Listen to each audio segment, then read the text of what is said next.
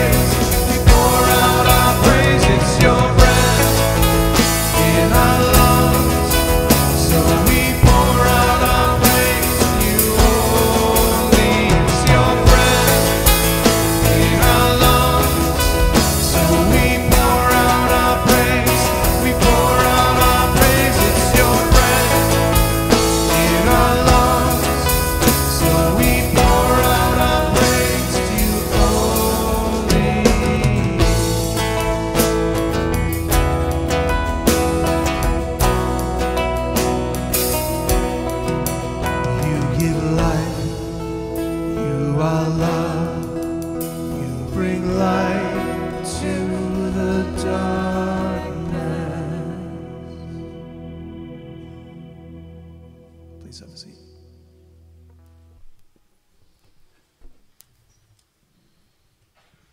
Well, good morning, Kettlebrook family.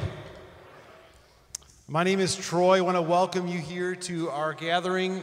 If you are new or visiting with us this morning, we want to let you know who we are. We are a family of followers of Jesus, helping others follow Jesus. If you are new or visiting with us this morning, would invite you to take a Connect card out of the seat back in front of you, fill that out and put that in the box in the back on the way out there. Would love to connect with you, meet with you, have a chance to get to hear your story. This morning we are in the middle of a short series that we're calling Identity and Intimacy, where we've been taking a look at the 4-chapter gospel, if you would, creation, fall, redemption, and restoration of God's design for our identity, our intimacy, our bodies, our sexuality. And so if you're here this morning and you're visiting with us, this is your first time here, you maybe didn't know that, we're going to be talking about some sensitive things. And so you have children with you this morning. We do have children's programming available and over there and over here in our Rising Stars. Just want to give you the kind of the heads up about what's going on today. To do that, we have a guest speaker, and I want to introduce him to you. I'm going to read some scripture and have him come up here. About a year ago, I had a conversation with Mike Belanti, who is at Northbrook, and Mike had referenced a young man that he had come speak about sexuality named Lou. And so I went online and I listened to that message, and after listening to that message, I reached out to Lou. I said, hey, would you be available to come and speak in February of 2022? And about a year later, I think it's safe for me to say that Lou is a friend of mine. I've had a chance to process through a lot of things over the last year with him. Lou has an undergraduate degree in molecular biology and political science, was accepted into med school, was going to become a doctor, and then felt a different call in his life. Hopefully I'm not stealing some of your thunder here. But felt a call to help people process through some of the most challenging questions to the Christian faith. Had some theological studies at Oxford and went to the Oxford Center for Christian Apologetics, and has spent the last 7 years of his life speaking to college campuses, to conferences, and to churches, basically trying to address some of the biggest objections to the Christian faith. And so I am really pumped to have Lou with us this morning. But he asked me before that we have him bring him up, we actually get into God's Word. And so to do that, I know you just sat down, but I'd love you to stand back up as we read the Word of God. We're going to read from a couple texts in Genesis. We're going to put them up here. You can follow along. Genesis 2, 15 through 17 says this: The Lord God took the man and put him in the Garden of Eden to work it and keep it. And the Lord God commanded the man, saying, You may surely eat of every tree of the garden, but of the tree of the knowledge of good and evil you shall not eat, for in the day that you eat of it you shall surely die. Then we have another text in this next slide.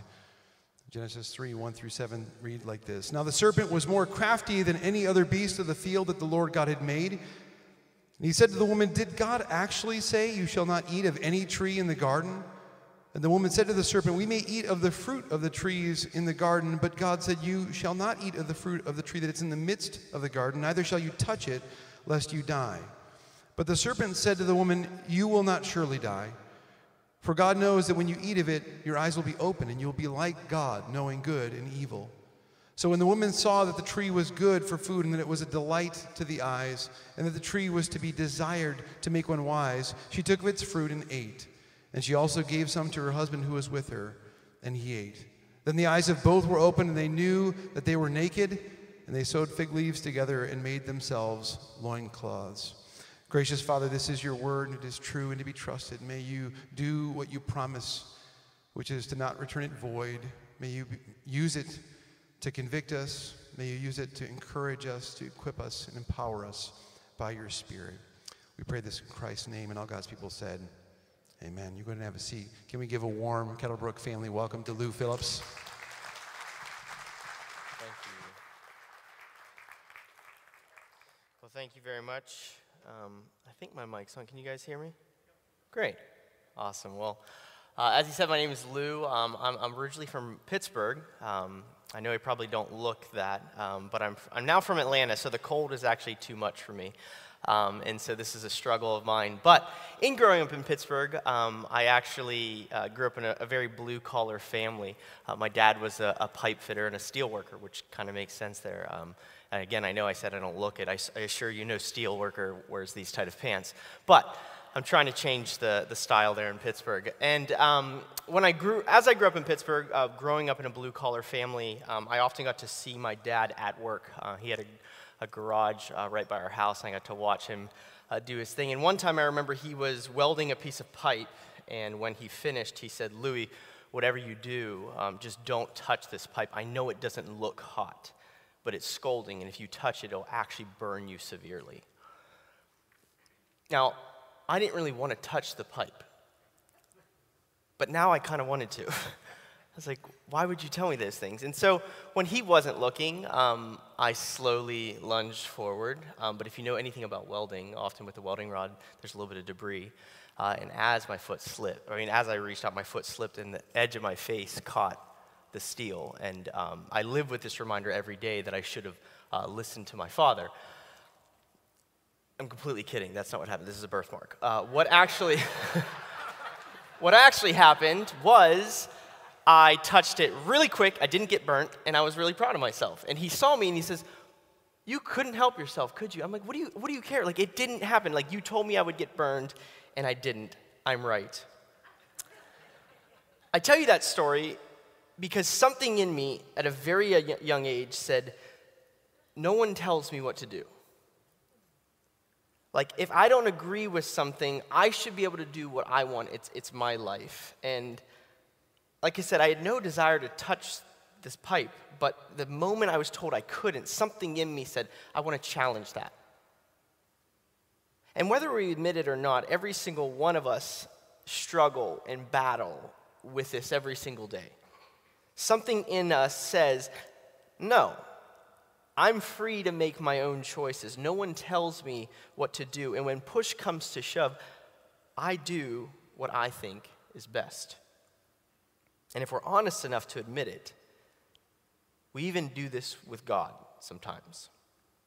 But see, what I find most fascinating about this is that every single person, every single generation, with regards to this concept, every generation thinks, if people really knew the time frame I lived in, if people had the experience I had, saw the society I lived in, or had the parents I had or had to live through COVID, they too would understand why I challenge authority.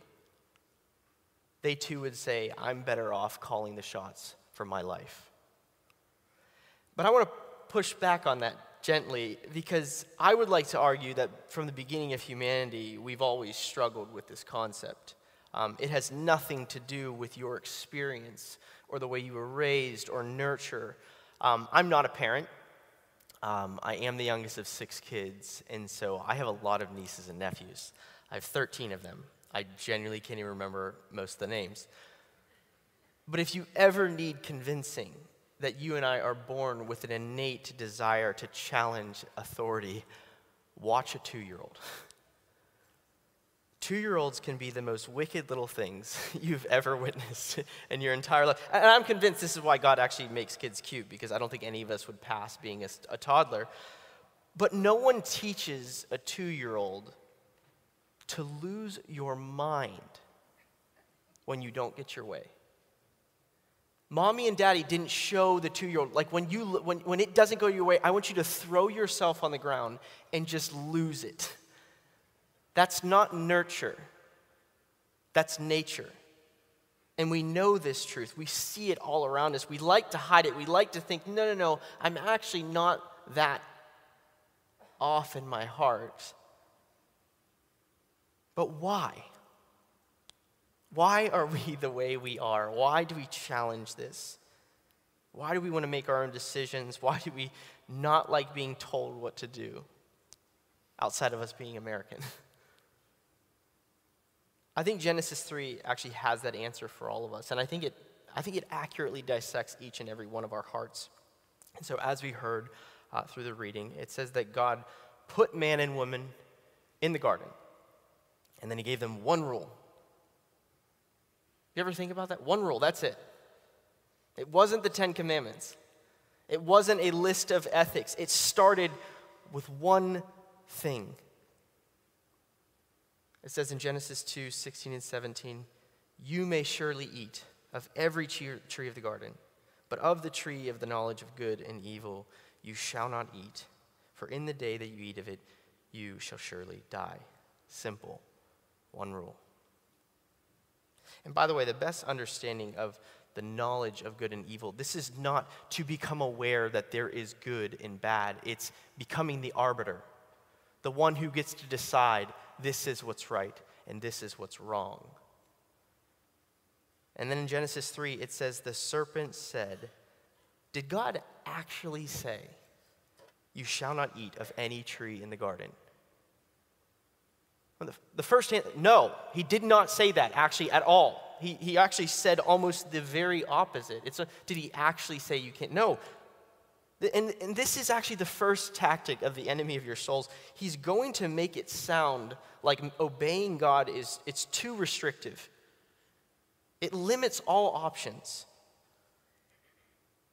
But Eve replies and says, no, we may eat of the fruit of the trees in the garden, but God said, you shall not eat of the fruit of the tree that is in the midst of the garden. Neither shall you touch it, lest you die. Firstly, according to Scripture, it never says you couldn't touch it. And I'm not trying to read into this too much, but I do think we do this all the time. Like, if we're honest, we actually like to add more to than what Scripture actually says about things. And we get legalistic on things. And we do this especially when it comes to sexuality. I'm guilty of it myself. We love to say more than what Scripture says. But she also says a very odd phrase. She says, the tree in the midst of the garden.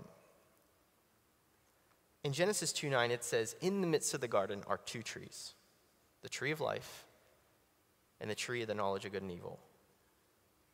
My question is, why doesn't she refer specifically to the tree of the knowledge and evil? Why does she say the tree in the midst when there are actually two? This is just my speculation, but it almost seems as if Eve is overgeneralizing God's commandment in order to make it appear unfairly restrictive. Meanwhile, God has given them everything else. Everything else is theirs, including the tree of life, which actually offers eternal life, and she never mentions it. In fact, she almost seems to imply that the only tree in the midst, the most important thing in this whole thing is the one we can't even eat from. I wonder how far away these two trees were from each other. I wonder how many times they walked past this tree of life. We can be so fixated on what we want that we miss the goodness that's offered to us every single day. C.S. Lewis actually said it best in his, if you've ever read his space trilogy, in the Paralandra, there's this, when he's referring to the Eve character, there's this point where he says, you can send your soul after the good you had expected or what you wanted, instead of turning to the good that you had got. You could actually refuse the real good, and you could make the real fruit taste insipid by thinking of the other. We so desire the thing we're not allowed or that we don't have, and we lose sight of the truly better thing that's actually offered in front of us all the time. We actually poison the thing in front of us with our selfish desires. And it says, then the serpent wins the rest of humanity and Eve over with a single lie in Genesis 3:4. It says, no, you won't surely die. No, actually, for God knows that when you eat of it, your eyes are going to be opened, and you will be like God, knowing good and evil. And what I actually find so fascinating is, if you notice, the enemy of your soul, he doesn't even challenge the idea that God exists. He doesn't go after that. He's actually much too sly for that for most of the time, especially if you grow up in the church. Like, that's probably not what you're challenged with. He just goes right after, but can you trust him? I mean, is he actually that good? Because it kind of seems wicked. It kind of seems like, why would he actually do this? Like, why would he even give you that option? It seems like he's got this thing behind his back, and he's saying, but not for you. And Eve falls for it in the same way that you and I fall for it every single day. But here's where I think it gets really fascinating, and why I think it really applies to us when it comes to intimacy with God and even our own sexualities and bodies. It says, before Eve ate, she saw 3 things about this tree. It was good for food, it was a delight to the eyes, and it was desired to make one wise. 3 things. And this past summer, I was actually talking to a group of Christian teenagers in Boston. I was doing a series of lectures, and I kind of got a group of them to sit down with me, and I said, look, I want you to just talk to me about what do you think God should believe about sexuality? Like, what do you think his rules should be? If you were God, you've designed this whole thing, what should God really believe about sexuality? And here's what they said. You know, we're told as Christians that you have to wait until you're married to have sex, and that marriage has to be a man and a woman. But if it doesn't hurt anyone, I like it, and it feels innate, it feels natural to me, then it shouldn't be sinful and God should accept it. 3 things. If it doesn't hurt, so it's good. I like and enjoy it, so it's a delight. And it's natural, it's outside of my control, so it's a desire. It's the same 3 things. It's the same three things Eve faced. It's just packaged a little differently. And what's the core lie? You can't trust God. He doesn't really care about sexuality that much. He really just wants you to be happy. That's actually why he created you. And if we're honest, this is how we justify every single sin when it comes to our sexualities. Surely, God would want me to be happy, and this makes me happy. But see, this example also shows us a very skewed definition of sin that if we're not careful, we jump right into. It's actually the narrative, and it's the cultural definition of sin. Even the most secular person would actually agree with this definition of sin, which is pretty much, sin is first and foremost just doing bad things that hurt ourselves or others.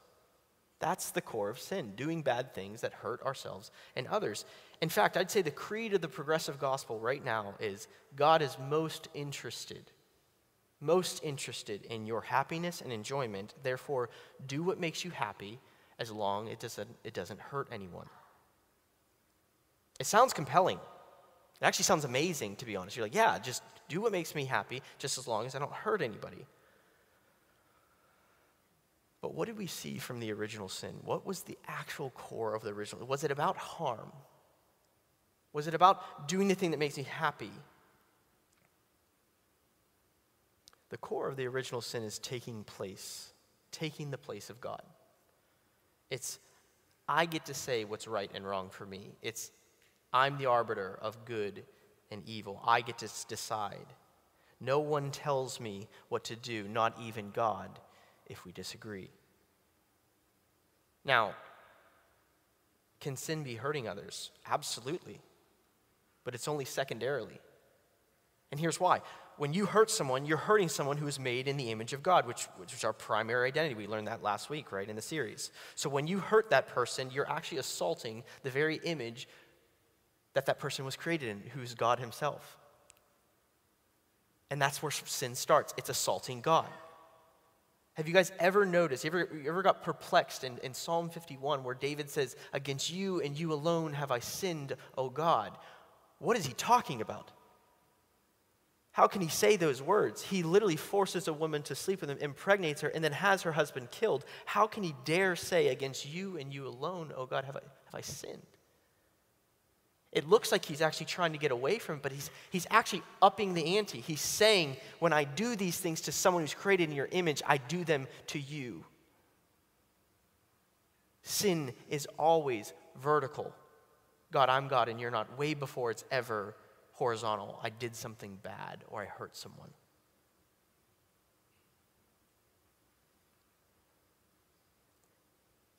The reason why we struggle so much with what the Bible has to say about sexuality is because we don't see sin as taking the place of God. We see sin as hurting ourselves and others. And so when we don't see harm, we don't see sin. But see, the heart of sin is not harm, it's pride. And we would never vocalize this, but every time we choose sin, what we're actually saying in our hearts is, I'm just a little bit smarter than God. Like if he knew my situation, he also would, it's just like, I know what's best for me and he doesn't. The Bible is so overwhelmingly clear. I know it's up in debate right now, but can I just tell you, it is so overwhelmingly clear what God's design for sex is and marriage is. From Genesis to Revelation, there is a clear image, illustration, specifics, all of it. It all fits there, but it's a very hard truth today. It's really difficult to live by it. It seems so limiting, and it seems so restricting. It seems so unloving because God's design is that sex would ultimately be for marriage between one man and one woman. That's it. That's his one specific template. But before we do what Eve did, which is to overgeneralize and try to say things God doesn't say, I want us to look at what does that actually mean? What does that say for all of us, regardless of our sexualities, regardless of our genders? What does that mean to every single one of us? Firstly, we need to admit that's a very high bar. All sexual activity outside of the covenant marriage of a man and a woman is considered sin and outside of his design. Which one of us has done that perfectly? So very clearly from the get-go, heterosexuals don't get a pass on sexual sin. But also within this understanding, does this mean that those who are LGBTQ plus are inherently more sinful or wicked? No. It actually doesn't say that. And moreover, does this mean that two men or two women cannot have a loving relationship that in many ways models the beauty of marriage? That's tricky. But the answer is no. In fact, I would argue that common grace would say it's very possible for two men or two women to even benefit from some of the blessings of marriage when they are sacrificially loving each other and committing themselves to one another. But here's the thing, does that make it right? Does it make it in God's design? Only if you completely undermine the point of marriage and you believe that sin is about harm and not trying to be God. Do you see how critical that point is?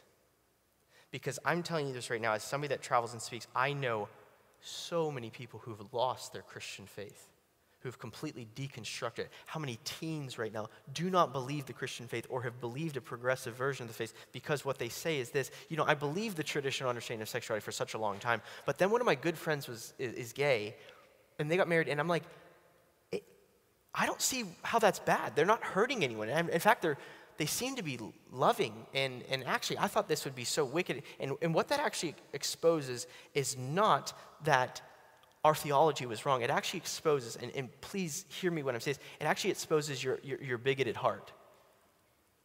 Because what it's saying is you thought that gay people were more inherently wicked than you.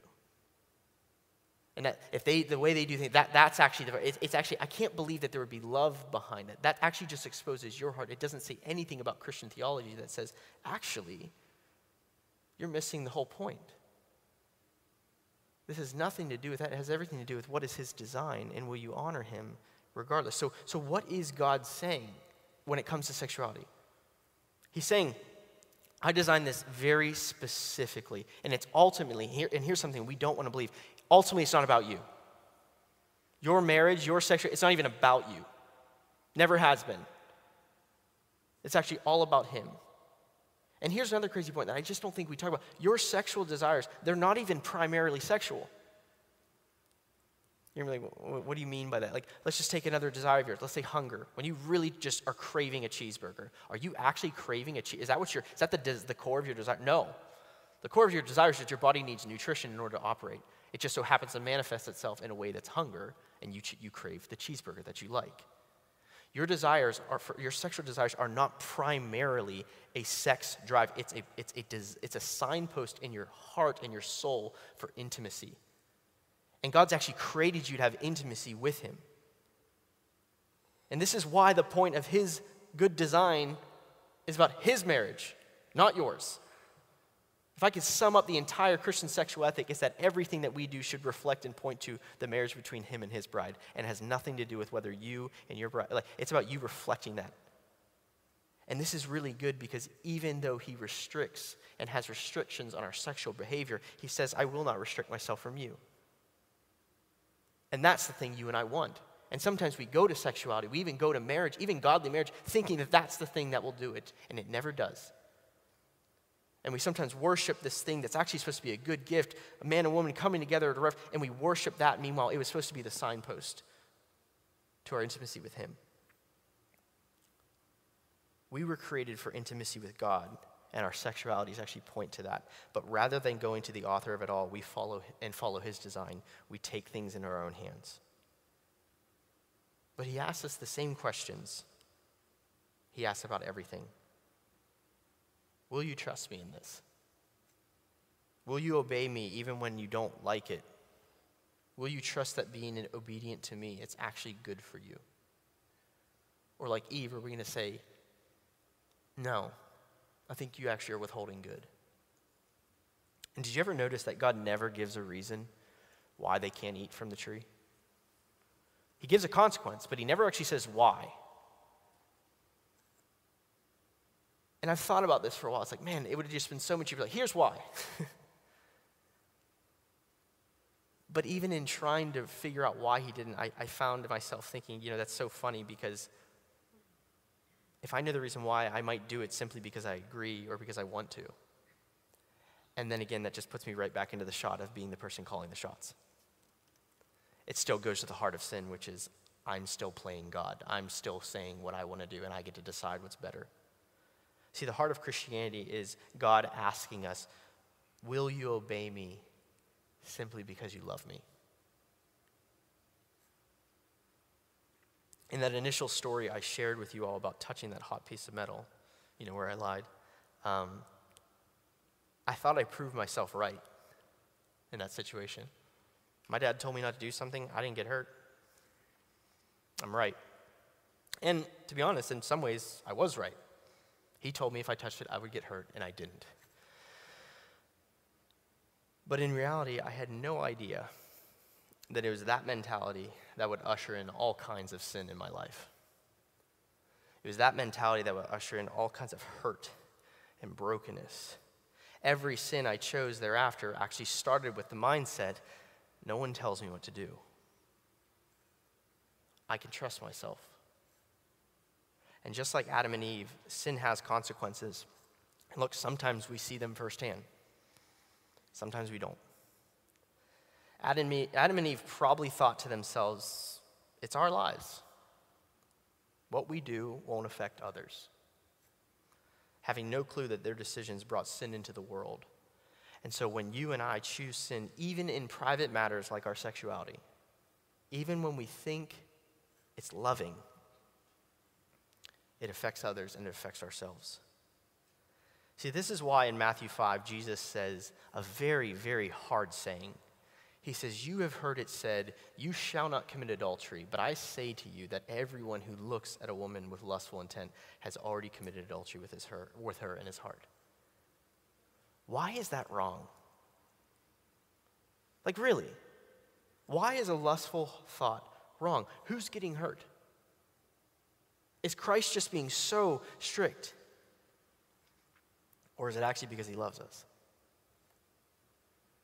Author and speaker Sam Allberry once put it this way. He says, when we look at that passage, we see it in the negative. He's like, but if you reverse it, you see what God's trying to say. Because what he's actually saying in Matthew 5 is this: your sexuality is so important. You as a person, your whole person is so valuable to God that it's not okay for someone to violate you, even in the privacy of their mind. That's how much God loves you. That's why Christ says, no. Sin always starts in the heart. It's not okay for someone to violate you, even in the privacy of their mind, because the mind matters.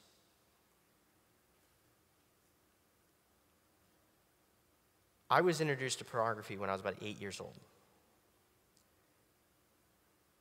And as a Christian, I did everything I could to hide this part of me because I knew I couldn't share it.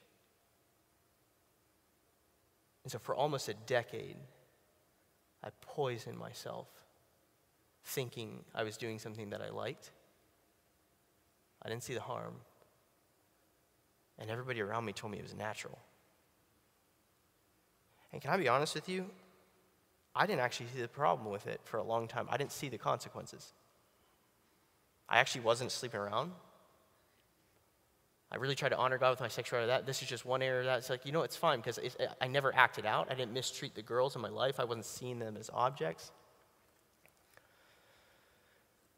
And then it got so twisted and so dark that I remember looking at these videos, and I sat there and I started crying and I said, Lord, I don't know what I'm looking at.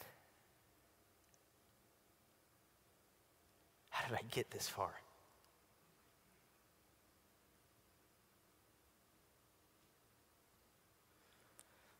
I'm now engaged, and I'm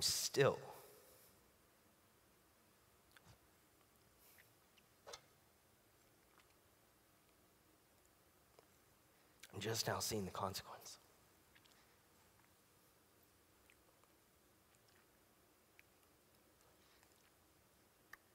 Christ is saying something to every single one of us in Matthew 5. He's saying something very universal. He's not just saying it to secular people. He's not just saying it to LGBTQ people. He's saying that all of us are sexually broken. None of us are doing it well. We all have a sinful heart, and we need a heart transformed by him. Paul says it perfectly in 1 Corinthians 6:18. He says, flee from sexual immorality. Every other sin a person commits is outside the body, but the sexually immoral person sins against his own body. Man, nothing stays with us longer, has more control over us quite like sexual sin and brokenness. And we know it. Even those of us that don't want to admit it, we know the sexual sin that is just wreaking havoc in our lives currently. In fact, if we could go around in this room and hear everybody's just sexual story, there wouldn't be a single dry eye in this room. But in his goodness, God desires to rescue us from ourselves. He desires to make us whole. We so desire to be known and loved, but we're so afraid to be fully known. Gosh, that's scary because, the fear is rational because what will people do if they know my deepest, darkest brokenness? Will anyone actually love me if they know the things I've done or the things I think or the things that have been done to me? This is one of my biggest fears in confessing my sins about pornography. This is why it took me so long to just come out and tell the world this is what I was struggling with. I was hiding in shame and fear. And I know I didn't have time to get into this part of Scripture, but as we finish, do you guys remember what Adam and Eve's first response to their sin was? It was hiding. It was shame. But what I love about Christianity, what I love about the God, the real God of the Bible, is that his first response to them is to come near. It's to clothe them. It's actually to love them in spite of their brokenness. When we sin, God's first response is grace, and often I don't feel like that's what we hear when it comes to sexual sin. It's the one area we're not allowed to fail. Can I say, as a Christian male, it's the one area I think I'm not allowed to fail. It's the one area that disqualifies me to do anything.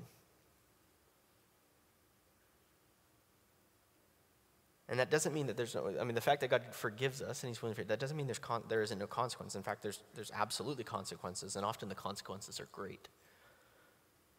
But if you think about it, it makes a lot of sense that sexual sin would wreak the most havoc, because if the point of our sexuality is ultimately about reflecting one of the most beautiful truths that we will ever know, which is his desire to be wed to us, at the end of time, that's the point.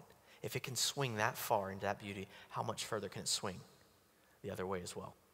This is why sexuality is different. This is why it feels different to us. This is why it's the type of sin where it feels like we do carry it for years. I'm very aware, because I know the heart of man, I know the heart of myself, that some of you are still hiding. And it's out of fear, because you want to be known, but you're so ashamed because even though you're in church, even though you call yourself a Christian, you feel like you're utterly failing. and your sin is growing and it's starting to ruin your life, because it will eventually do that. I don't say this as a fear tactic, but I say this as sin will destroy your life. And this is why God so lovingly is trying to get us out. Can I just encourage you, confess your sins? Can I encourage this church to be a place where you can be broken but accepted? See, the heart of your pastors in this church is that this would be a place where you could be known authentically, that you could be your authentic self.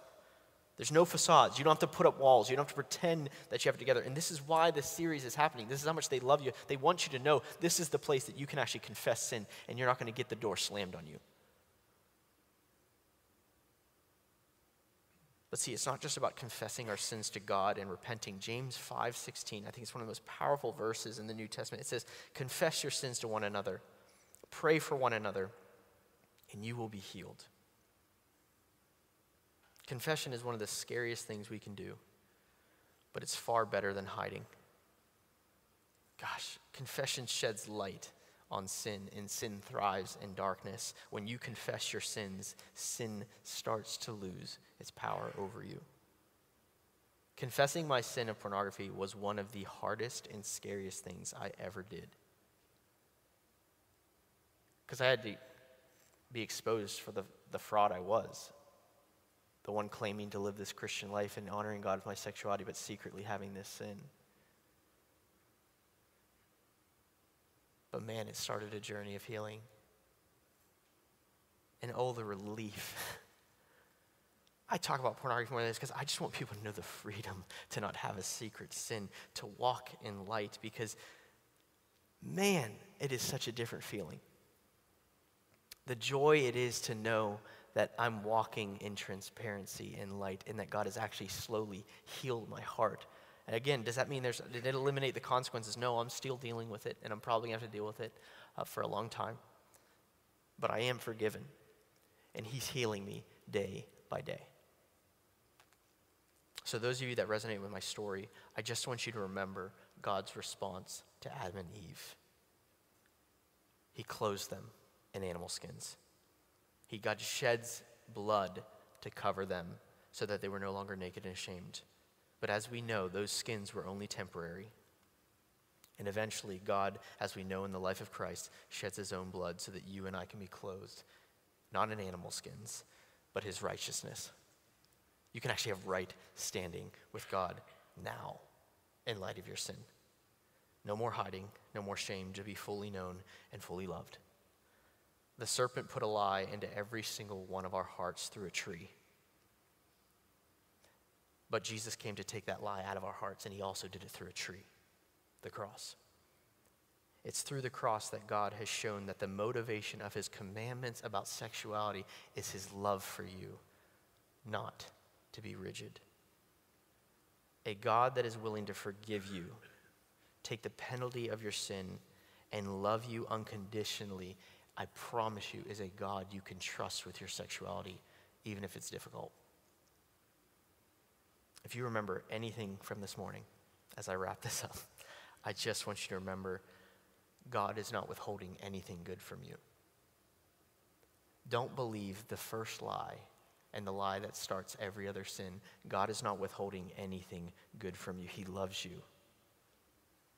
And he wants you to flourish and be satisfied in him. But Christianity is all about believing that he is the greatest good. That following him is our greatest delight. And that he satisfies the desires of your heart. Before I pray, I just want to maybe offer one question. I know you guys do what is it? It's not a talk. A turn and talk. I know, obviously, we're talking about sexuality. This would be a very fun topic. Be like, hey, you want to talk about what we just talked about? One thing I would love to just maybe challenge with you. Oh, and I have 1 minute. Good, this is perfect. You know the sin I'm talking about because when I brought it up, your heart probably started pounding. And I don't say that because I'm a guru or like whatever, spiritual. I know it because I know it. I feel that. And can I just challenge you? I've just walked through one of the worst seasons of my life because of the sexual brokenness of an individual. And it ruined things.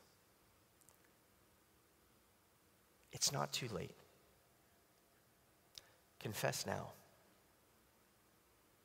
Even when you think it's too late, even if you think, man, I'm telling you, it is always better to confess, even when there's consequences.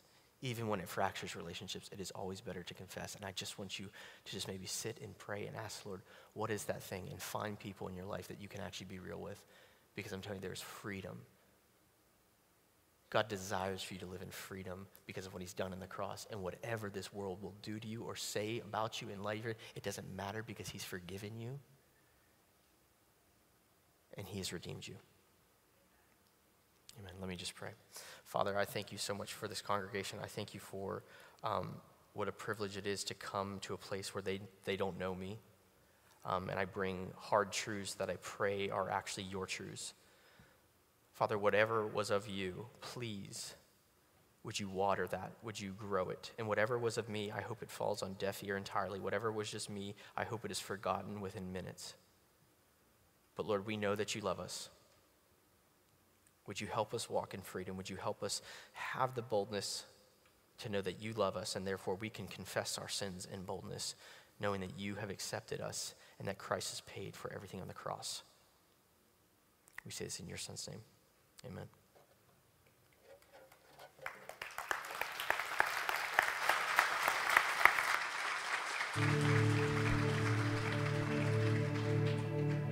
Thanks, Lou.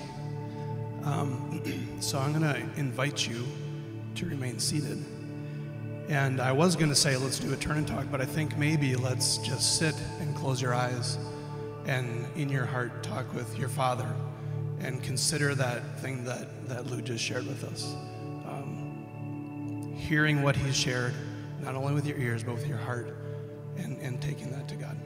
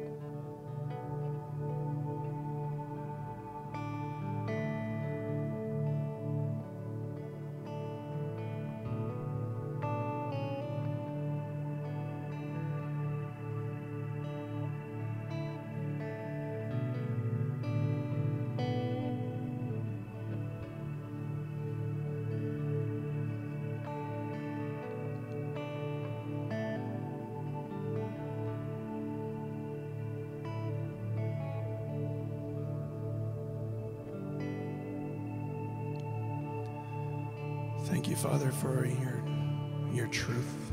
We thank you for your grace.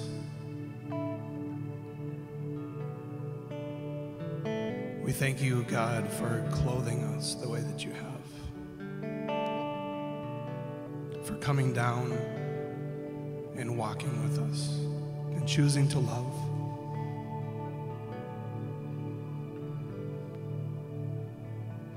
Would you stand with us?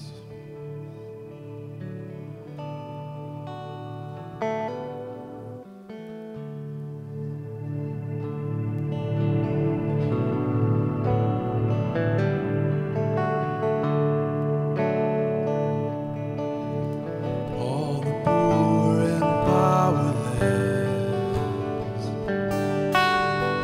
all the lost and lonely,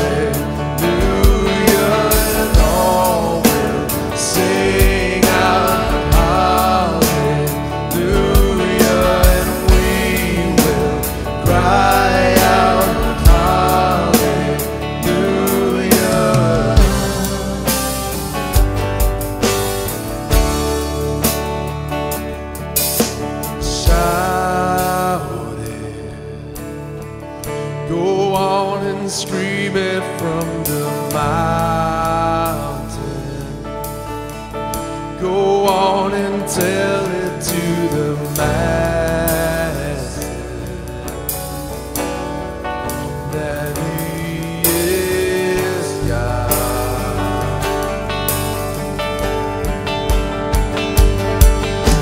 Shout it, go on and scream it from the mountain.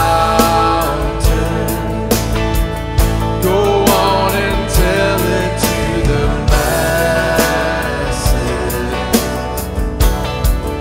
that He is God.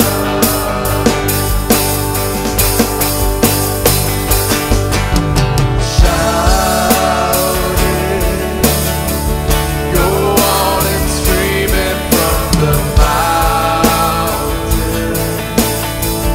Go on and tell it to the masses that He is God.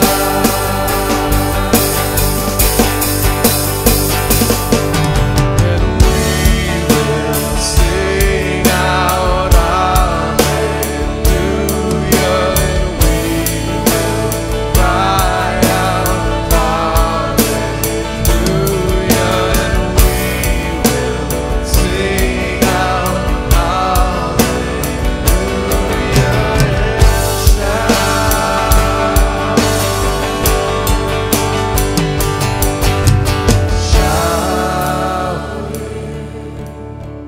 it. Go on and scream it from the mountain.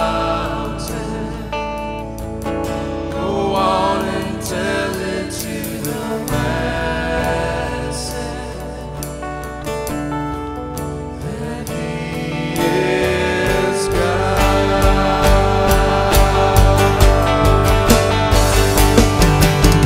Shout it, go on and scream it from the mountains. Go on and tell it to the masses that He is God.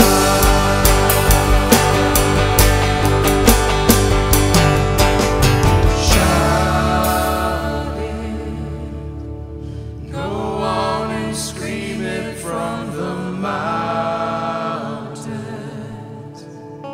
Go on and tell it to the masses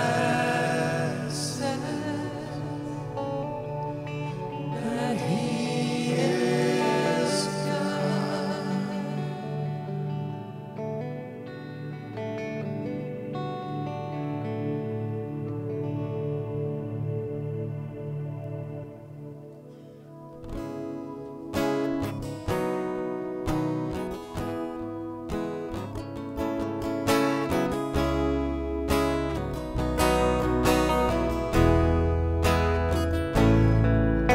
I come, God, I come.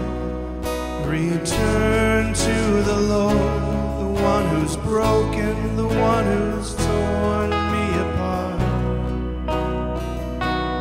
You struck down to bind me up. You say you do it all in love, that I might know you in your suffering. Though you slay me, yet I will praise you. Though you take from me, I will bless your name. Though you ruin me, still I will worship, sing a song to the one who's all I need.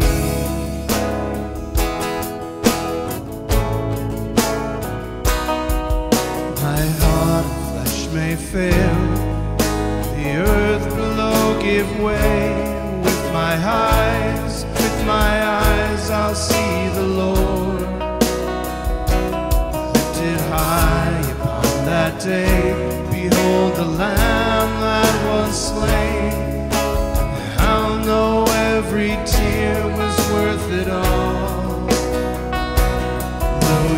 slay me, yet I will praise you. Though you take from me, I will bless your name.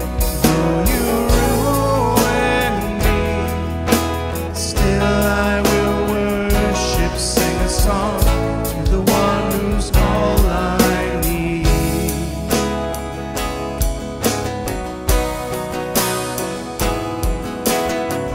Oh, tonight I'm crying out, let this cup pass from me now. You're still more than I need. You're enough for me. You're enough for me. Though you slay me, yet I will praise you. Though you take from me, I will bless your name.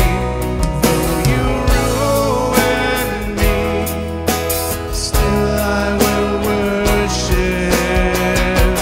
Though you slay me, yet I will praise you. Though you take from me, I will bless your name.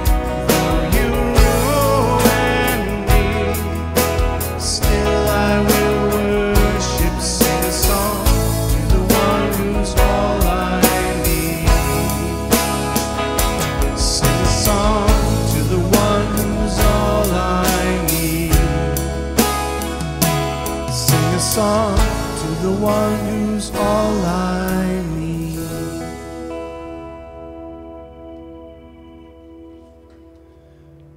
Why don't you have a seat while we continue worshiping in prayer? Father God, I just thank you for the words that you spoke through Lou's message today.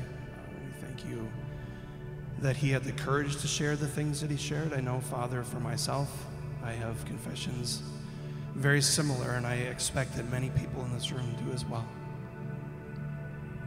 God, we thank you that we can come to you and we can share those hard things, and that we can know that you don't ostracize us, you don't push us away, but instead, God, you come near. You come near. So we thank you for that. God, I just want to pray for one of our local partners, the Seed of Hope Center. That is a ministry, God, in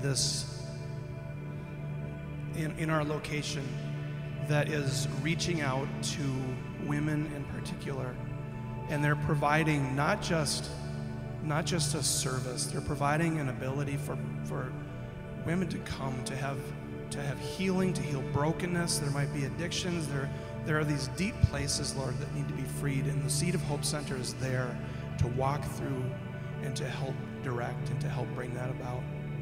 I pray, Father, for boldness for the staff to speak truth in love, not to push away, God, but to speak truth in love and to speak your truth in love, and to be able to extend that invitation that you so desire for these beautiful image bearers of yours to come closer to you and to know you. We pray, God, that you would bring advocates, that you would bring nurses, that you would bring mentors, that you would bring committee members and board members, people who can pour into this organization and make it thrive even more so than it has in the past. Father, we thank you for the Seed of Hope. We thank you for the work that they're doing. We pray that you would continue working through them in that. We pray this in Jesus' name. Please stand. Let's finish with one more song.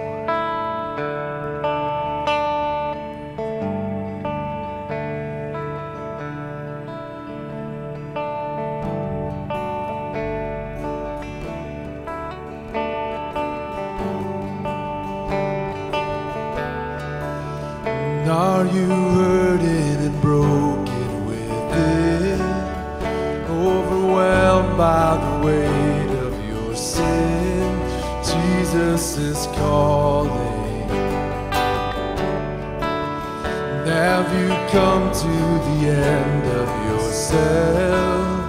Do you thirst for a drink from the well? Jesus is calling.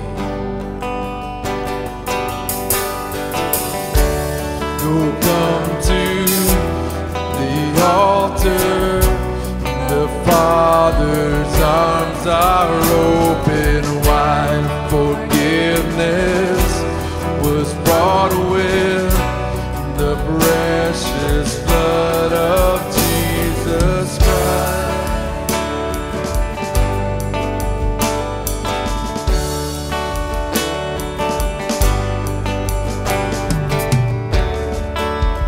Leave behind your regrets and mistakes.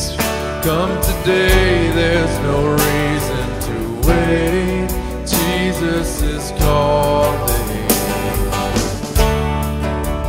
Bring your sorrows and trade them for joy.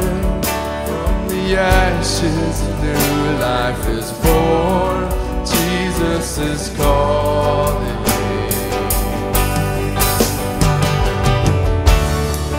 Come to the altar.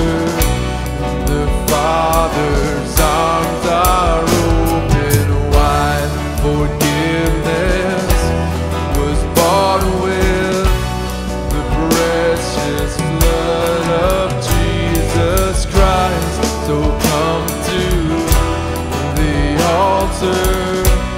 The Father's arms are open wide. Forgiveness was bought with the precious blood of Jesus Christ.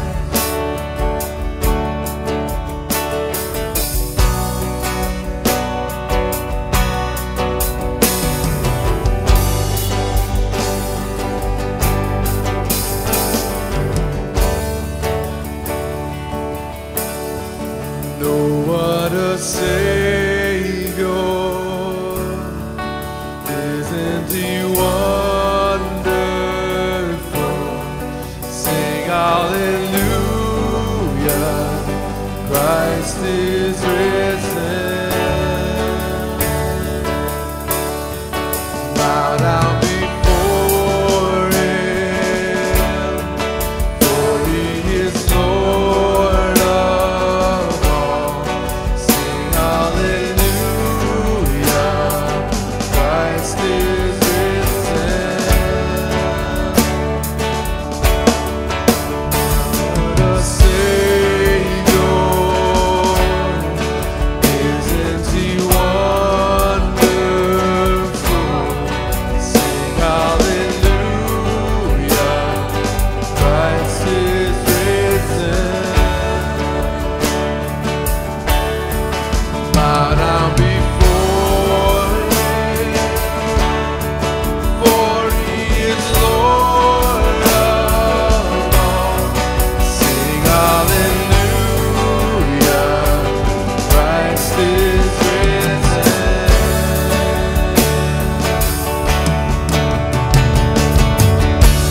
So come to the altar. The Father's arms are open wide. Forgiveness was bought with the precious blood of Jesus Christ. So come to the altar. The Father's arms are open wide. Forgiveness was bought with the precious blood of Jesus Christ.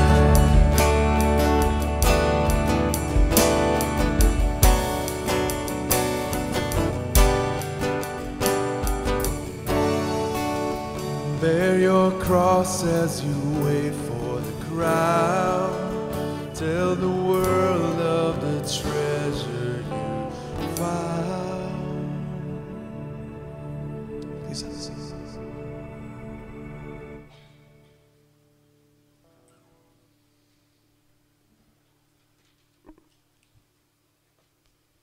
Hi there, my name is Julie Slattery, and I'm with the ministry Authentic Intimacy, and our mission is reclaiming God's design for sexuality. And that's exactly what we hope to do on February 26th at Kettlebrook Church in West Bend, Wisconsin, when we have an all-day Rethinking Sexuality conference. So the idea of this conference is to really give Christians an understanding of why God cares about your sexuality. We're going to spend all day looking at, first of all, what does it mean to believe God's design for sexuality? What does that actually look like? How should we be thinking about our sexuality? Then we'll do a section on what does this actually mean for my life? How do I walk as a believer in Jesus Christ with sexual integrity?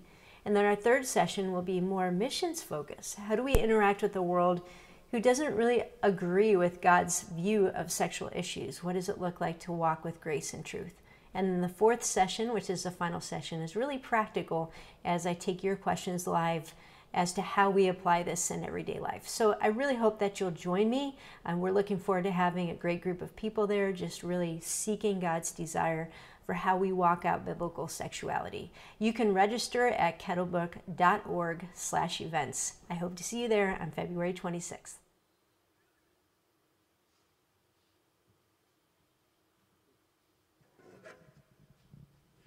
So very excited to see Julie. She's going to be here in 2 weeks. I'm going to have a chance to interview her on Sunday morning here, and we're going to interview her in Jackson as well. But the day before that, Saturday, she's got that full-day conference, and really looking forward to it. Would encourage you to sign up and spend the day with us as we process through these very important topics. Also, if you enjoyed what you heard from Lou and want to process more, what we asked Lou to do is to come back at 12:15 here in this space, and there's going to be a live Q&A. We don't have lunch because we didn't want to necessarily have you have to sign up ahead of time, but we do have some light snacks. So Lou's going to be back here at 12:15. Would encourage you to come back, and we'll have live Q&A. If you have questions that you'd like to submit anonymously, we'll have an option for that. I think we have a slide for that as well. Aaron, somewhere in there, there's a QR code. If you want to submit some questions that way that we'll address maybe either today at 12:15 or else throughout the series, but would really encourage you to engage in these opportunities for us to have ongoing conversation about this. If you want to have someone pray for you, we'd love to pray for you after the gathering. We'll be up here in the front. Would love to process through anything or pray with you. Having said that, I just want to ask you to stand as I pray a benediction over you. And I have a whole page of notes from what Lou shared, but something that really just struck me was these words. Kettlebrook family, can we know that God's first response to our sin is to come near and cover us? May we know the grace that abounds in Jesus Christ. May we know that though we have been deceived by one tree, we have been made redeemed through the other one, through the cross. May we live in light of that good news, and may we help to share that good news with others. In the midst of our sin, in the midst of our brokenness, may Christ be exalted. We pray this in Christ's name, and all God's people said, amen. I invite you to come back again next weekend. We'll be in chapter 3, which is redemption. Thanks for joining us this morning and worshiping with us virtually. We'd love for you to take a next step. Maybe that's joining a group. Maybe that is serving in some way, but some way in a family of faith near you, taking a step beyond the virtual gathering. Yeah, what we read in Scripture is that the body is meant to build one another up into the fullness and maturity of Christ. And that cannot happen really alone. We don't find lone wolf Christians, if you would, in the New Testament. And so we would so strongly encourage you to engage in your local faith community where you are, or here in the body at Kettlebrook Church. We'd love